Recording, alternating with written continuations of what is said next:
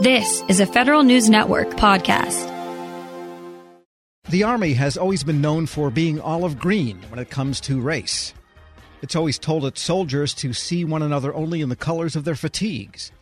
But the Army is part of the larger society, and so in light of the recent conversations on race, Army leadership is starting to realize that the olive drab gestalt tactic might diminish the lived experiences of some soldiers. Federal News Network's Scott Maucione reports. The Army is a diverse place. All you have to do is ask some of its soldiers. I was raised and born in the Bronx, New York. I have an older brother. I was raised with my mom and my brother in that household. We grew up in not the easiest of parts. You know, it was very tough upbringing. You had to have a lot of thick skin. I grew up in Hope Mills, North Carolina, which is a small town outside of Fayetteville, which encompasses Fort Bragg. So I grew up in a military community. Both my father and mother were in the military. Growing up, my father passed away at a young age, so the majority of my life I was raised by a single mother. She did her best, and she was very present. I feel the way I grew up was very blessed and fortunate. It was just me and my brother. He's 5 years younger than me. He's actually in 11 Bravo right now, staff sergeant as well, recruiting out of Minnesota. I grew up in a high school that was pretty evenly mixed of all races and cultures and diversities. So I think that's really helped me kind of understand where everyone comes from. I can see, how different people interact with different people. I grew up in Puerto Rico till I was 19 years old, and I joined the military. I had my mom and dad, 3 siblings. I was the third child, so I was less, alone, and nobody really bothered me because they had to be busy with the little baby and the older ones that were getting in trouble. So I always was trying to do the right thing because I knew it was coming if I didn't. A very strong family base for me, and I was always taught to work hard and earn my money. And diversity, for sure, that was all over the place. Within my family circle, if you see my sister, she is super light, blonde, and green eyes, and here I am with a little darker than her, black hair.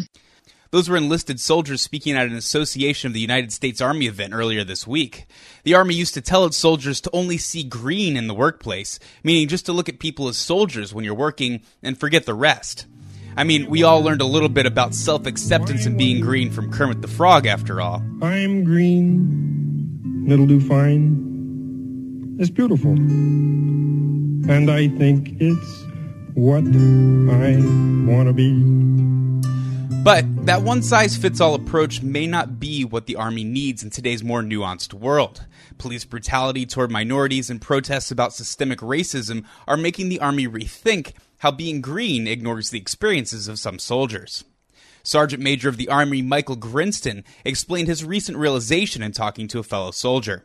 The soldier said, Sergeant Major, when you say all I see is green, you don't see all of me.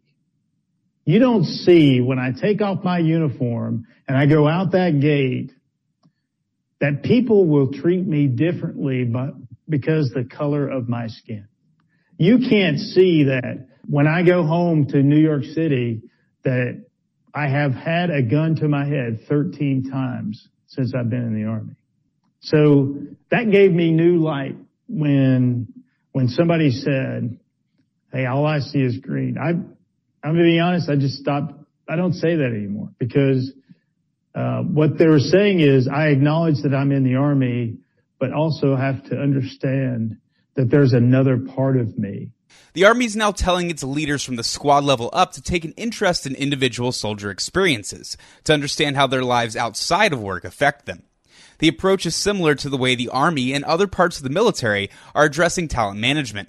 The military is trying to move away from the industrialized, cookie-cutter way of looking at its troops and see them for the humans they really are. On the talent management side, the Army is trying to understand how it can improve work-life balance to better quality of life. It also wants to hear about service members' hobbies. Those skills might be useful to the military and help land a service member in a job that's more enjoyable. Finding out about these things takes a personal touch, though, and changing the system does as well. Grinston says it's the Army leader's responsibility to spur racial change. If you haven't had these conversations, you don't know what issues that are there. If you don't have the conversations, you don't know what actually is happening. And I think it's so powerful. Every time I've done one of these sessions, every time I've asked these questions, it was amazing the stories that would come up. And every time, it's been more than one person in the room said, no one has asked me, and yes, this is happening, and it's happened to me. Every time. I've not done one session where everybody was like, nope, we're all good, Sergeant Major. My advice, number one, the Chief of Staff of the Army told everybody in the Army to do it. So, step one, do what the Chief of Staff of the Army told you to do. Step two is, this is what we need to do. If we don't know our soldiers, I think we don't know what's going on. These are some difficult topics and questions that people are struggling with. And they may be they're internalizing it, and they don't have any leaders to help them go through this difficult time. Just because the military's having these conversations, though, doesn't mean that everything's getting better. Since the spotlight turned onto race after George Floyd's death, the military has made small changes. For example, photos were taken off profiles for promotion boards to discourage discrimination. Defense Secretary Mark Esper also ordered a 6-month review of race and equality issues in June. But the institutional issues will take more than review boards and minor changes. Only 2 of the military's 41 4-star generals are black. There have been service members connected to white supremacist groups, and some have even been arrested for planning attacks. Additionally, the military judicial system has been found to unfairly target service members of color. With all that being said, the military is just starting its journey. The Marine Corps' top lawyer said it best when testifying before Congress in June. We just have to get after this. We realize that we're at the beginning. We're looking at data. We're trying to understand the data, but there's a lot of hard work that has to be done. Scott Maucione, Federal News Network. Check out Scott's story at federalnewsnetwork.com. Grab a 30-day free trial of Live by Live Plus, and you'll get unlimited skips, commercial-free music, and all of the podcasts and live streaming events you can handle. Visit livexlive.com/podcast1 to learn more and start your free trial.